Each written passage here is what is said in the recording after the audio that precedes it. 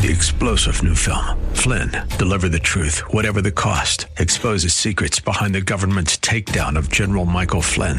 Flynn knew what the intel world had been up to. He ordered the first audit of the use of contractors. This set off alarm bells. He told the truth. He was the most dangerous person for Donald Trump to hire. They had to get rid of Flynn. Flynn, deliver the truth, whatever the cost. Available now. Watch it today. Go to salemnow.com. salemnow.com. Portions of the following program may be pre-recorded. The following program is sponsored by the National Prayer Chapel.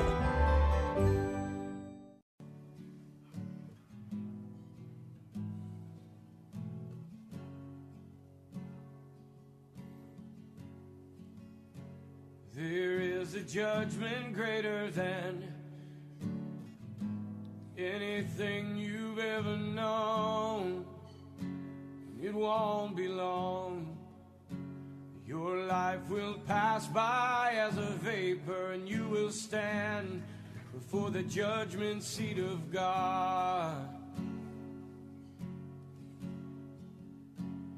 And every secret deed and thought, every wrinkle, every spot will be in view. Before the one who knows all things, the Lord of Lords and King of Kings, you know, the one you never knew. While you have breath, you have a choice to make in life. Turn away from your sin and believe on the risen Christ.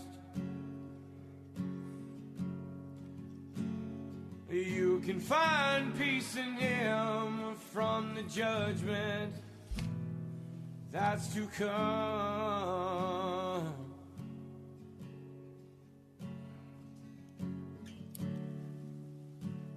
He is the shelter from the coming storm. Yes, Lord.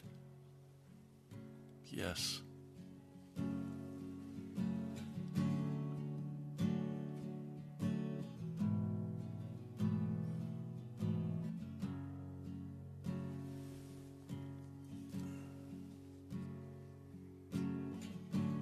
All creation shakes at the mention of His name.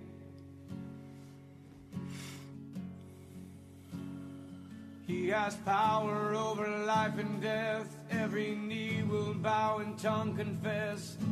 Heaven and earth will proclaim that Jesus Christ is Lord. To the glory of the Father, will you bow? Will you surrender to His majesty?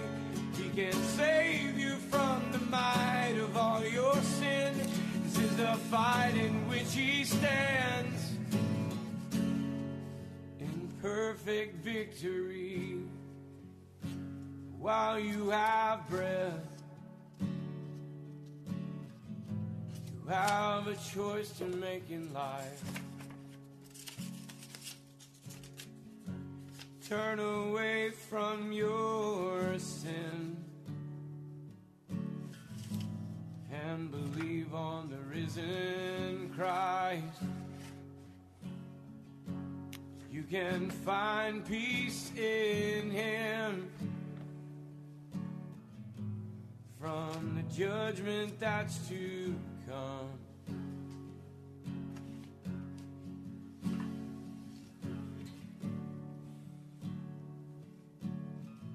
He is a shelter from the coming storm. While you have breath,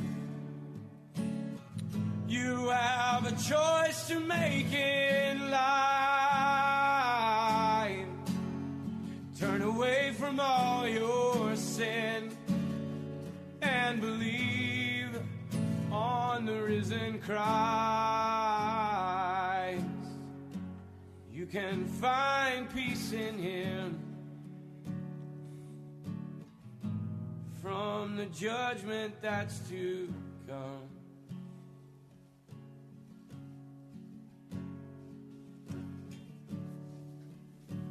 He is a shelter from the coming storm.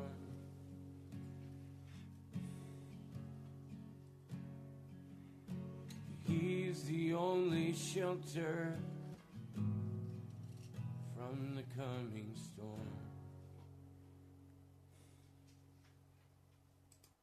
Welcome to Pilgrim's Progress. I'm Pastor Ray from the National Prayer Chapel. I am by nature not a contender against people. That's not something I want to do.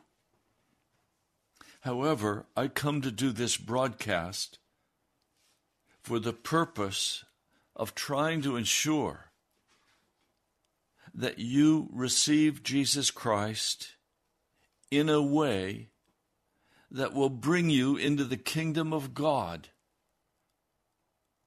We live in a day of great deception and ignorance concerning what God demands of a saved people. For the past 2 weeks, people from all over the country have flocked to a university in Kentucky, Asbury, to take part in what is being called a historic revival. They're now saying that as many as 50,000 people from around the world are arriving there because they want to participate in revival. And I'm going to be very plain because I must be. What is happening at Asbury in Kentucky is not true revival. Now, I listened to a nationally known pastor, a large ministry, very influential, and he said, this revival is the same as what happened at Azusa Street. For those of you who don't know, it was the turn of the century. William Seymour, a black pastor,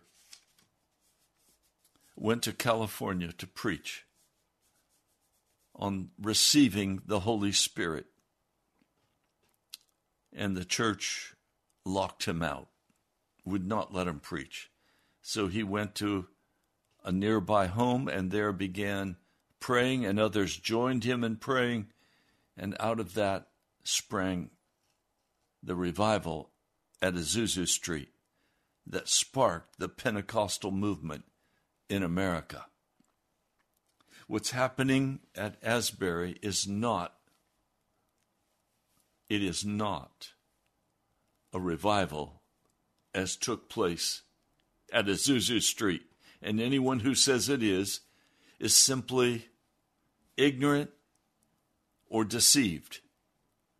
I'm going to make that plain today.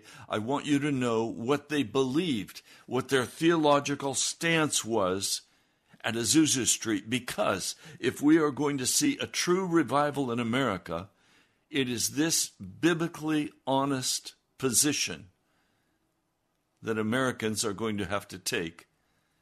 And to take that position, they are going to have to enter into loud cries of repentance.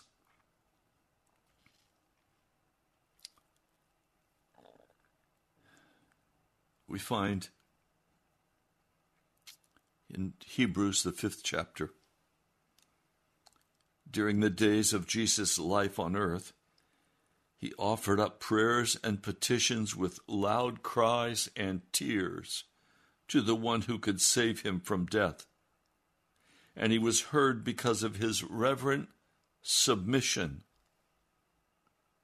Although he was a son, he learned obedience from what he suffered, and once made perfect, that is, once made mature, he became the source of eternal salvation for all who obey him. Now, springing from that, I'm going to go to a very small volume by Pastor Jim Kerwin. You can find this entire volume free of charge on the internet. The volume is The Rejected Blessing, an untold story of the early days of the Pentecostal movement by Jim Kerwin, Kerwin. I urge you to go on the internet, order a copy, or read it online. The Azusa Street ministry, it began with a unified theological position. It flowed out of Wesleyanism with John and Charles Wesley. It's called entire sanctification. Sanctification is the biblical word used to describe the process by which God makes Christian men and women holy. That is, like God himself. The teaching of entire sanctification was crystallized in the 18th century by the Wesleyans.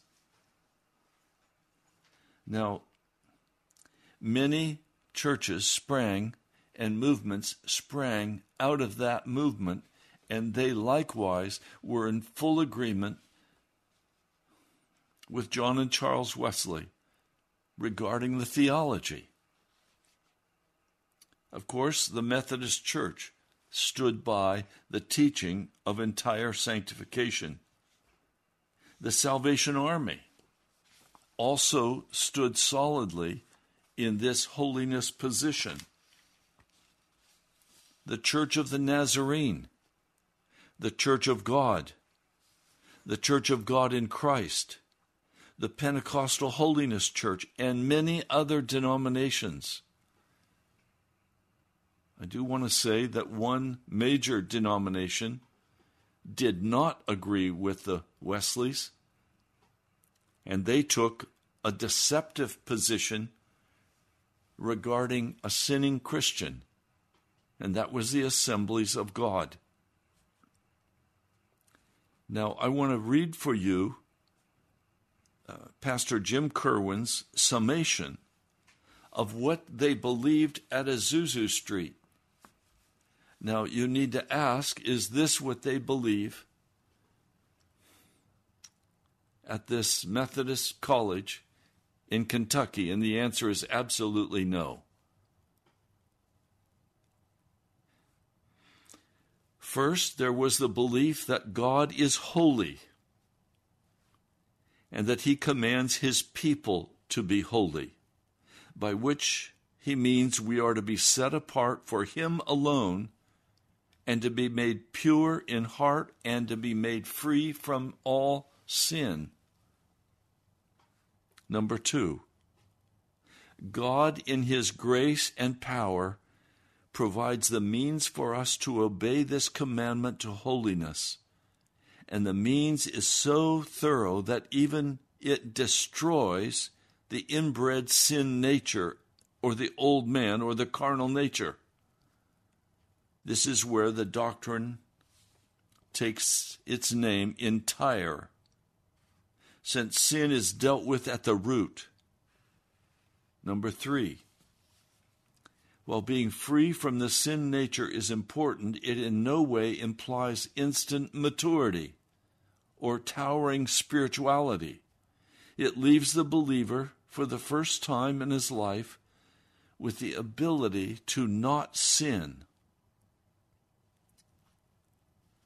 Number 4, the most important aspect of entire sanctification is that the heart's ruling passion is the love of God. The first and great commandment takes on another aspect altogether,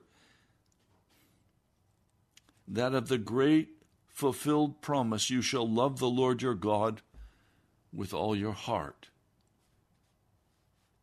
Number 5, The Scriptures depict sanctification as both a process and an event. That is to say, Christians, by grace and obedience, will grow in holiness, but there is a time when the soul encounters God and wrestles with this matter of inward purity. This is known by the Wesleyans as a crisis experience. That is, a crucial juncture in spiritual life where the Holy Spirit, desirous to take the believer deeper and higher in the walk with Christ, convicts the believer of the need for inner purity. Let me stop for just a moment. This entire sanctification in no way is being spoken of as continuing to sin, but deciding not to sin anymore, to turn aside from sin. No, this is for people who are made holy, who are not walking in any known sin or rebellion against God. When God grants that purity, the time and place are just as knowable and recordable as one's experience of salvation. Hence the word instantaneous was associated with the experience. For although there was a process of sanctification leading up to it, and an ongoing process after the event, there was an instant when God, the Holy Spirit, made the heart pure and free from sin. Now, number 6. Because this crisis experience is almost always subsequent to a believer's salvation, it had additional terms, and I'm not going to give those. But what I want you to hear and know is that those men and women at Azusa Street were all in accord with this teaching of entire sanctification.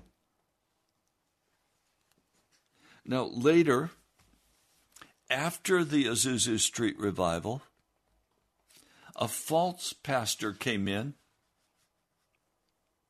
and he and his followers adjusted it and made it more palatable to the American culture. I want to give you 3 steps of salvation that William Seymour believed. And if you disagree with me, go and look at the Azusa Street papers. I have them. I've read them. And I'm telling you, they are full of this. Number 1, they believed that salvation was possible, meaning to be turned entirely away from sin, to no longer walk in any known sin. They believed in regeneration, and they believed in water baptism. That's what they believed at Azusa Street. Now, secondly, they believed in a crisis experience of entire sanctification, in which a believer received a pure heart, free from any indwelling temptation to sin, making the believer an absolutely clean vessel, ready to be filled with the Holy Spirit.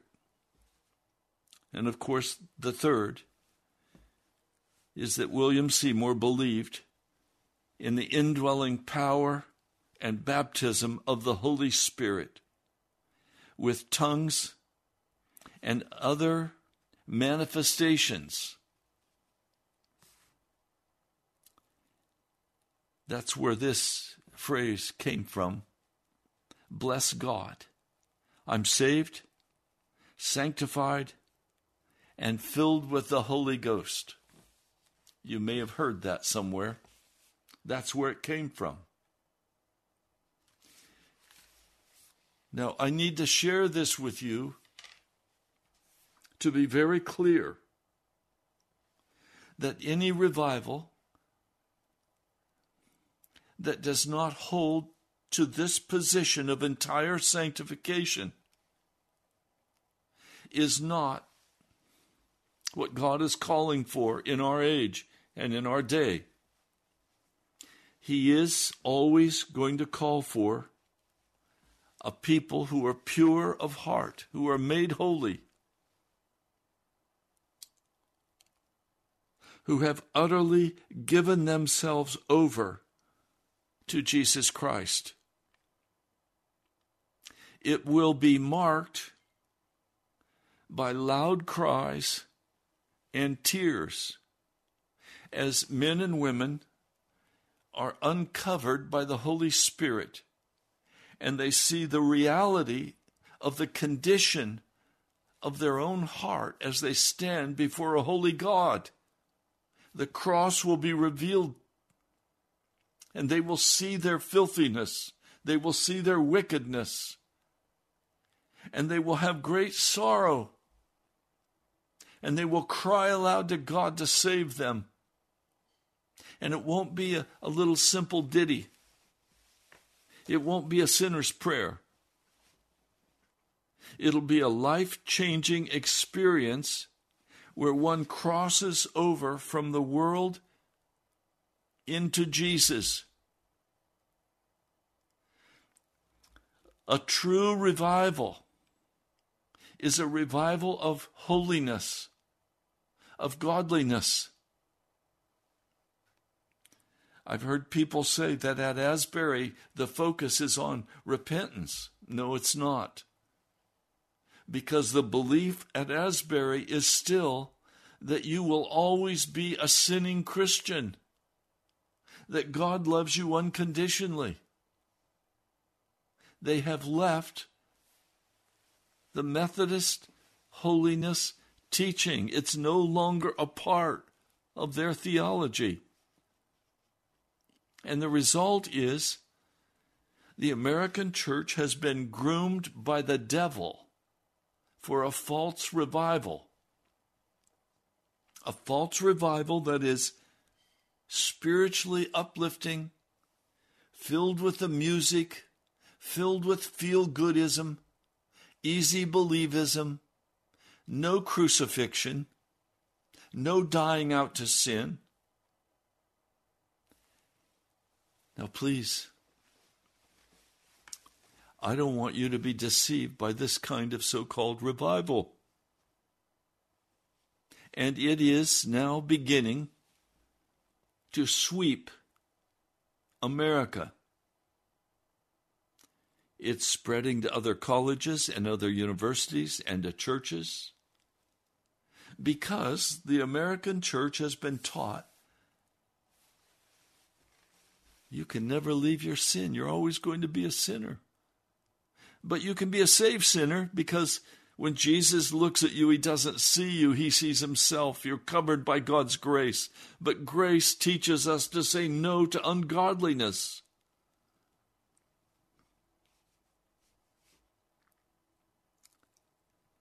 So Jesus, during the days of his life on earth, would take time to go pray. And in those times of prayer, the scripture tells us he uttered loud cries and tears to the one who could save him from death. I want you to understand Romans, the 6th chapter, the last verse, says the wages of sin is death. Adam and Eve, the one sin resulted in their death.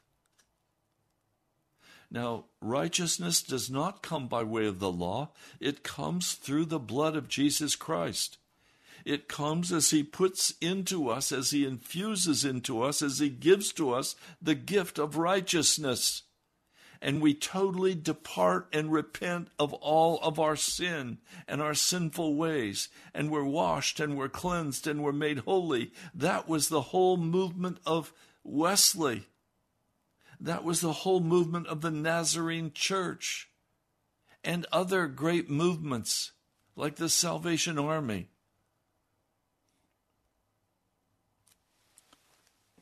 He offered up prayers and petitions with loud cries and tears to the one who could save him from death.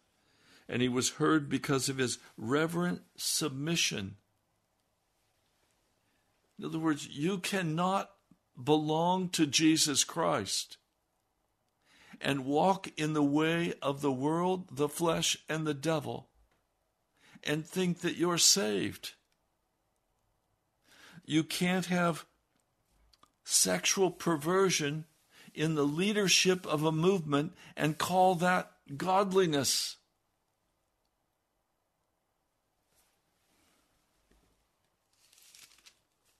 Now I want to take you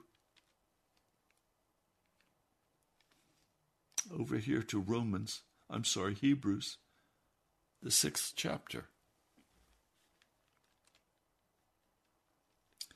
Chapter 5 finishes up teaching about righteousness.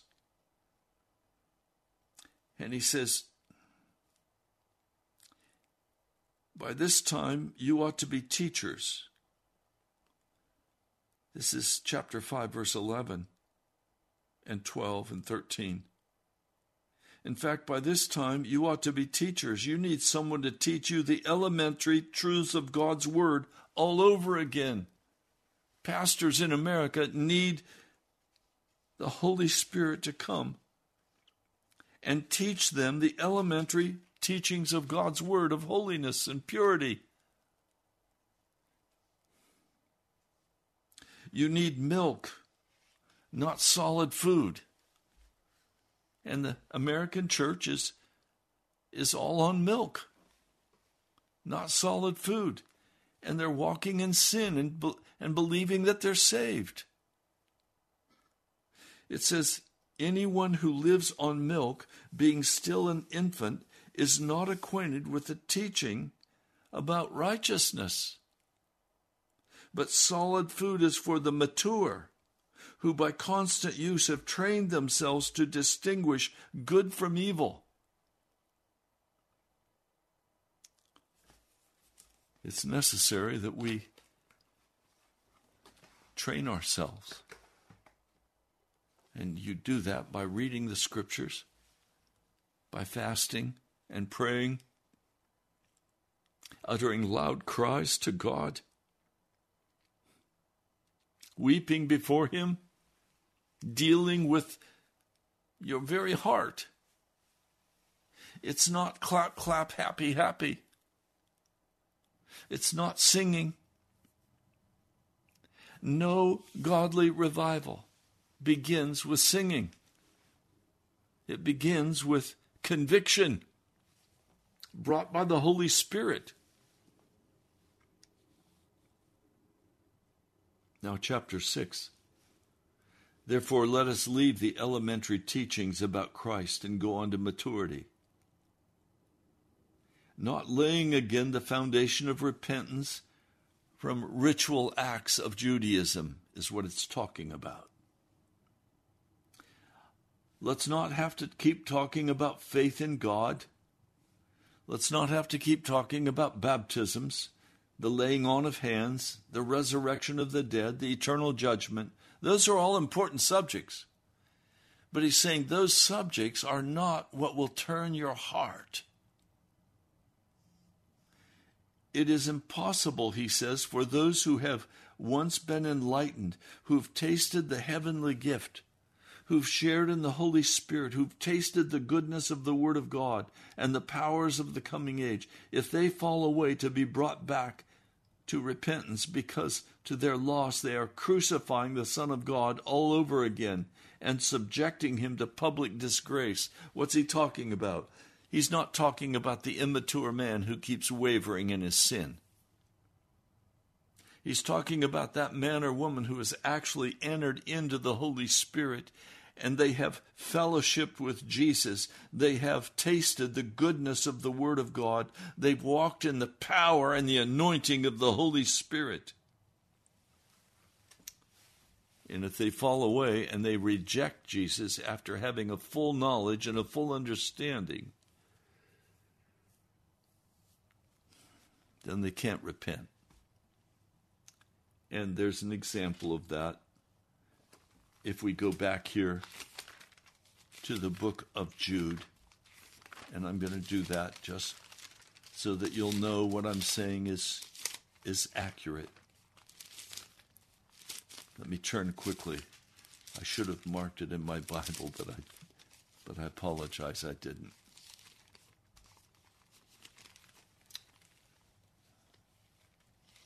In the book of Jude, he speaks in verse 6. And the angels who did not keep their positions of authority but abandoned their own home, these he has kept in darkness, bound with everlasting chains for judgment on that great day. In a similar way, Sodom and Gomorrah and the surrounding towns gave themselves up to sexual immorality and perversion. They serve as an example of those who suffer the punishment of eternal life. And then he begins to speak about people in the church who are dreamers, who pollute their own bodies, who reject authority, who slander celestial beings. What I'm saying to you is, if you have really walked in the fullness of Jesus and you turn away from him, there's no longer any repentance left for you. You have rejected the very person of Jesus. He says, land, in verse 7, that drinks in the rain, often falling on it, and that produces a crop useful to those for whom it is farmed, receives the blessing of God. But land that produces thorns and thistles is worthless and is in danger of being cursed, and in the end it will be burned. What's he talking about? The land that produces thorns and thistles is worthless. A man or woman who continues to walk in their sin, who does not have a clean and pure heart before Almighty God, that person will be burned in the end. Now, you can call a revival the singing revival. You can say, oh, people are earnest. Did they repent of their sin? Have they left their sin? Are they pure of heart? God sent the most powerful revival America has ever seen to Azusa Street. They had dealt with their sin. Have you dealt with your sin? Now, please, I have a twofold purpose for this broadcast. One, to create a framework for you to understand the requirements of God concerning your being saved. And secondly, I want you to be saved. I want you to be able to meet the requirements of salvation by the blood of Jesus. Now he says,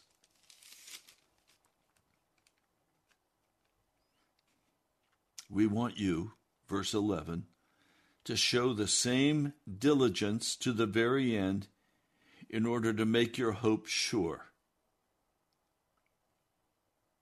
We do not want you to become lazy, but to imitate those who through faith and patience inherit what has been promised.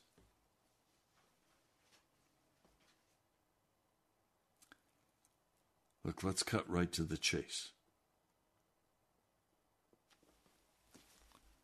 Jesus is now available if you will truly repent of your sin. He will move in power as he did in Azusa Street. He will fill you with the Holy Spirit. He will revive your heart. And he will make you clean. And there is no way to enter into any so-called revival. There's no way to enter into heaven except by your being made clean. And part of what I know about many of you is that you have heard a great deal of Christian teaching and preaching, but you yet do not walk in that fullness you still walk and make excuses for yourself with one foot in the world and one foot in the church. And then along comes a spiritual renewal called a revival, and now you can be inspired, encouraged,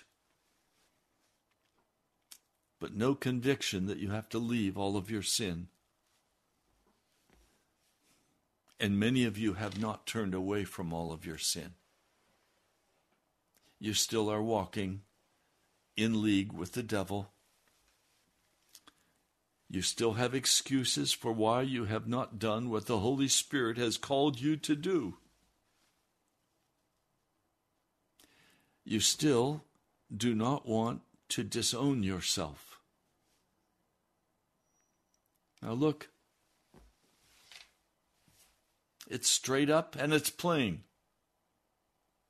Don't buy into any so-called revival that does not have loud cries and tears and repentance, true confession of every aspect of wickedness in your heart.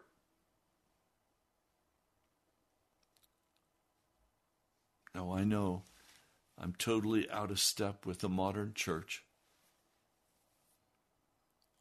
I know that many of you will not be pleased by my saying these things, but it's not my job to please you. It's not my interest to be well known or to be somebody. I have no desire for popularity. I only have one desire, and that is for the truth as it's found in Jesus Christ. That's my only interest. I'm not going to enter into argument with you. I'm not going to debate these issues with you. I don't have time.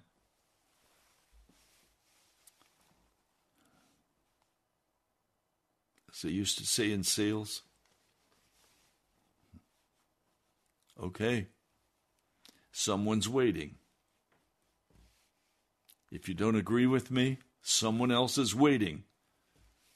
And I'm going to proclaim the pure, honest Word of God as it was experienced and believed at Azusa Street, which was the greatest outpouring of Holy Spirit power in modern history.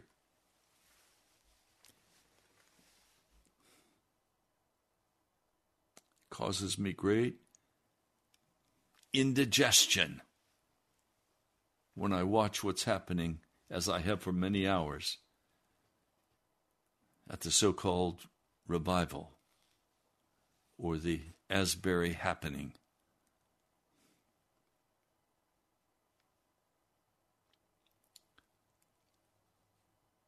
In verse 17 of chapter 6,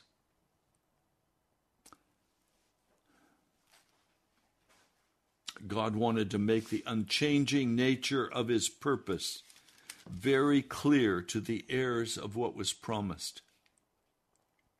He confirmed it with an oath. God did this so that by two unchangeable things in which it is impossible for God to lie, we who have fled to take hold of the hope offered to us may be greatly encouraged. We have this hope as an anchor for the soul, firm and secure. It enters the inner sanctuary behind the curtain, where Jesus, who went before us, has entered on our behalf. He has become a high priest forever in the order of Melchizedek. I'll speak tomorrow about Melchizedek. But today, I want you to know that God has, by a promise and an oath, encouraged us and enabled us to go into the Holy of Holies, the inner sanctuary behind the curtain, where Jesus has gone on our behalf and made atonement for us. There is absolutely no excuse for sin. if there were an excuse for sin, it would cease to be sin. Now, some of you will argue that, no, just human nature is sinful. Well, did Adam and Eve have a sinful nature before they fell? No, they were pure, they were clean, but they were human. The cross of Jesus provided the way for us to come back to that place of cleansed purity before Almighty God so that we might become the bride of Jesus Christ. He's looking for a bride who does not have spot or wrinkle. You see, we want to judge what we believe by our experience. See, I can't judge whether what's happening at Asbury is right or wrong by my experience. Or I go there and I say, oh, I feel the presence of God here. Is that evidence that it's God moving? Absolutely no. The evidence that God is moving is true repentance, to loud cries, submission to God, absolutely leaving our sin behind and saying, I'm done with it, I'm finished with it.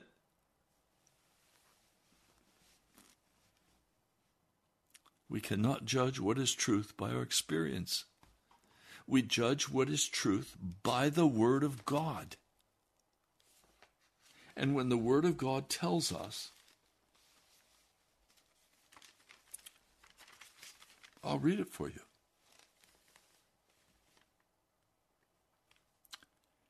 This is 1 John, the first verses, verse 5. This is the message we've heard from him and declare to you. God is light. In him there's no darkness at all. If we claim to have fellowship with him, yet walk in the darkness, we lie and do not live by the truth. So if you have what they call a revival, and they're still walking in the darkness, and they have not repented of that wickedness, whether it be homosexuality or theft or pornography or fornication or bitterness or anger or violence. If you walk in the darkness, we lie and do not live by the truth. If we walk in the light as he is in the light, we have fellowship with one another, and the blood of Jesus, his Son, purifies us from all sin. That's what happened at Azusa Street.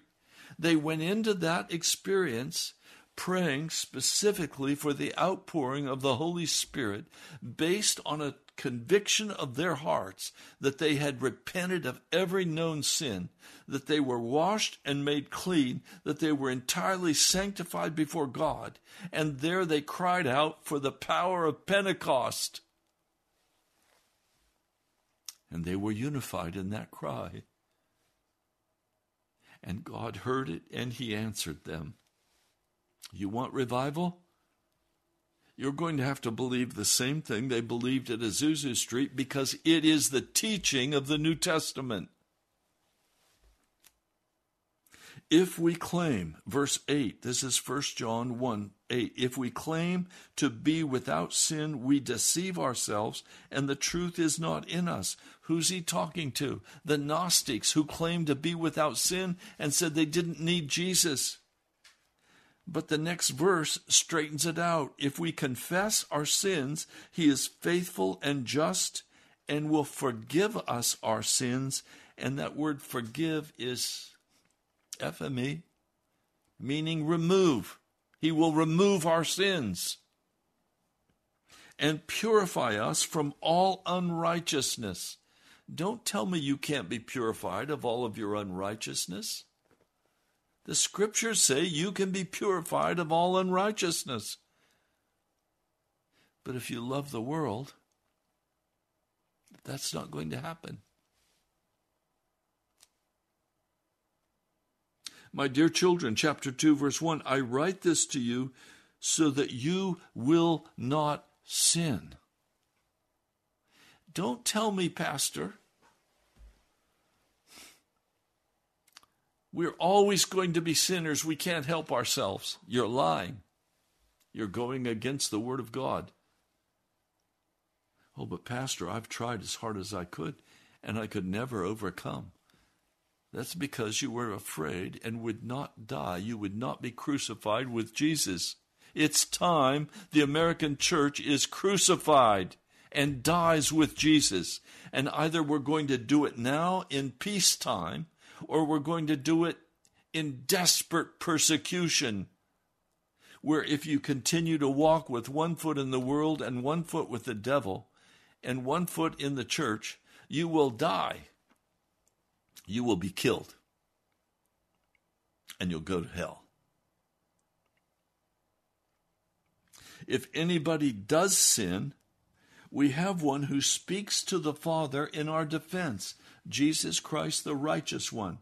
He is the atoning sacrifice for our sins, and not only for ours, but also for the sins of the whole world. We know that we have come to know him if we obey his commands. The man who says, I know him, but does not do what he commands is a liar, and the truth is not in him. But if anyone obeys his word, God's love is truly made complete in him. This is how we know we are in him. Whoever claims to live in him must walk as Jesus walked, that is, without sin before holy God.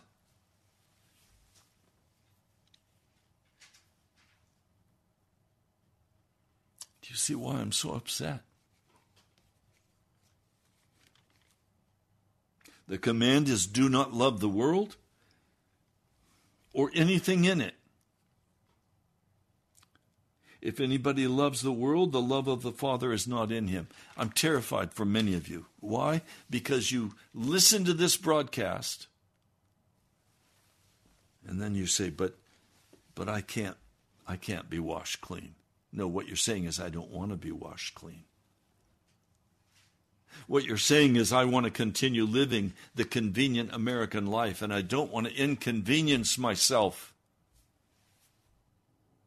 I don't want to go all the way with Jesus.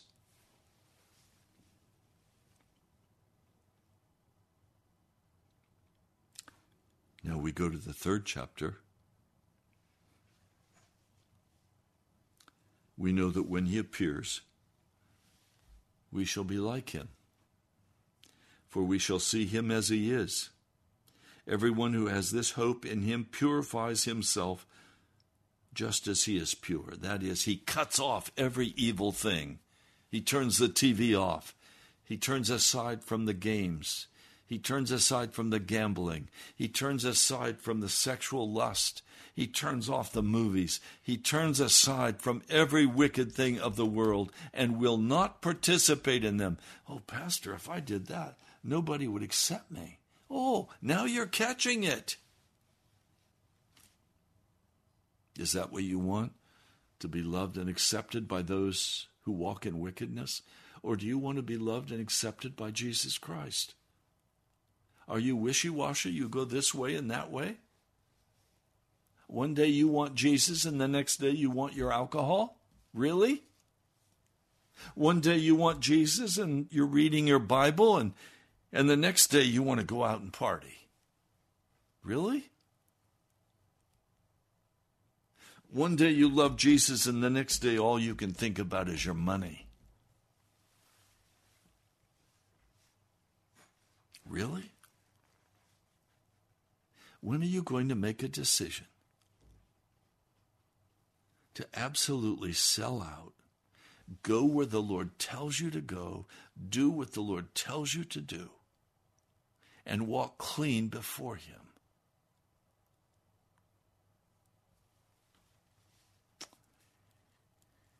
Everyone, verse 4, this is chapter 3 of 1 John, verse 4, everyone who sins breaks the law.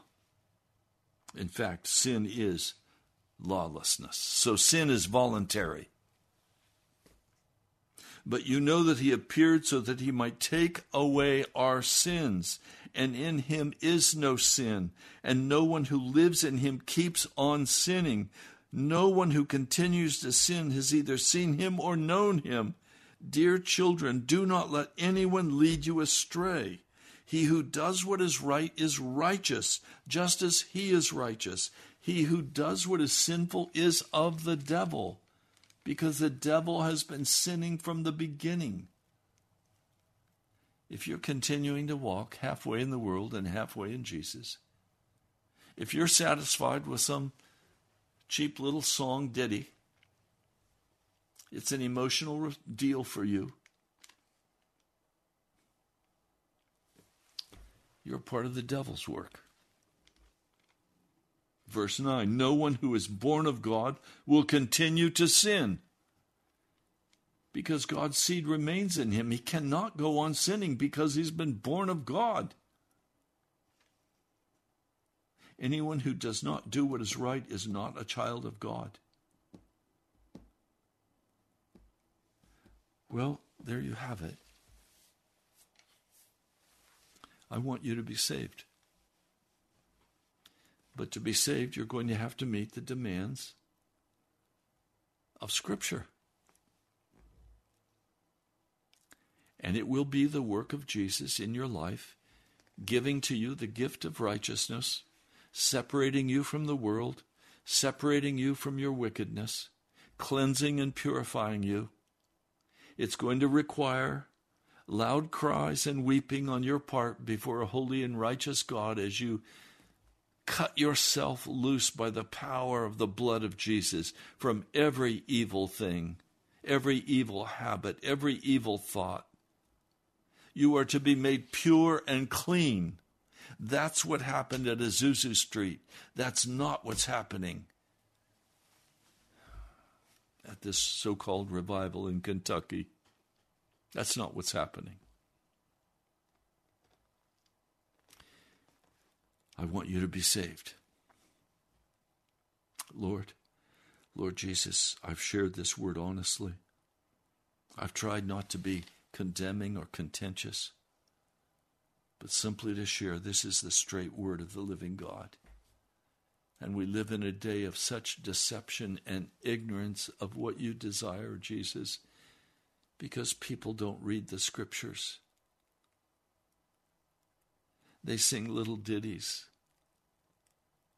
They make some pretense of repenting. But Lord, they're still playing footsies with the devil. Would you come in your mighty power? Would you change this, Jesus? Would you raise up a standard of righteousness in this land? Would you initiate salvation in this land? Would you bring true revival? Lord, I thank you. I love you. I trust you. I pray in your holy name. Amen. Well, God bless you, my brother, my sister. You can go to our webpage, nationalprayerchapel.com. That's nationalprayerchapel.com. I'm Pastor Ray Greenley. Thank you for listening to this.